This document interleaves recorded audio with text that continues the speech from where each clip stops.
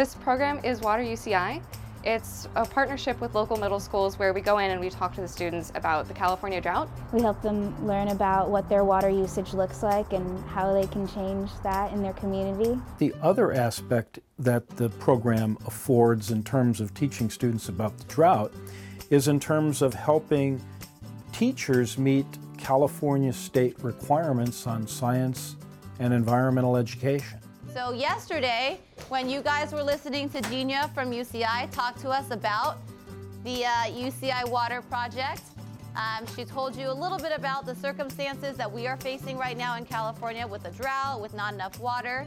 The middle school program progresses the goals of Water UCI by helping us educate a new generation of water leaders to take a group of very highly motivated teachers and students and to come up with really imaginative and creative solutions. One of the students came up with a steam-powered dishwasher. And she was saying, well, why can't we do this for our dishes? How come we can't create a dishwasher that operates by steam instead of water? And would basically sterilize the dishes and then allow them to dry. It was a really creative idea.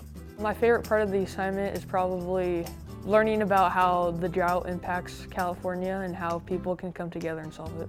I think it's a very beneficial program for the students, and it's different than what we normally do, and so for students it's different from the norm, and it's more exciting that way. They love being able to display publicly what they've come up with. The parents are very proud of their students for what they've been able to accomplish. And the feedback we've gotten from the undergraduate students is also very positive. One of the best parts of being involved in Water UCI is getting to interact with people. It's a skill that I think is somewhat understated in our graduate degree. It's been a really nice experience, and I really look forward to volunteering in the future. They're learning how to take what they learn here in the university and apply it to the needs of our public education system. It's a great way to connect local schools with local universities and letting students have a chance to see what they could become and see where they could eventually go with their education. Well, you never know where the next great idea is going to come from, and sometimes that's from collaboration with people you'd never usually interact with. And this program gives that opportunity to really get into your community and come up with some new great ideas.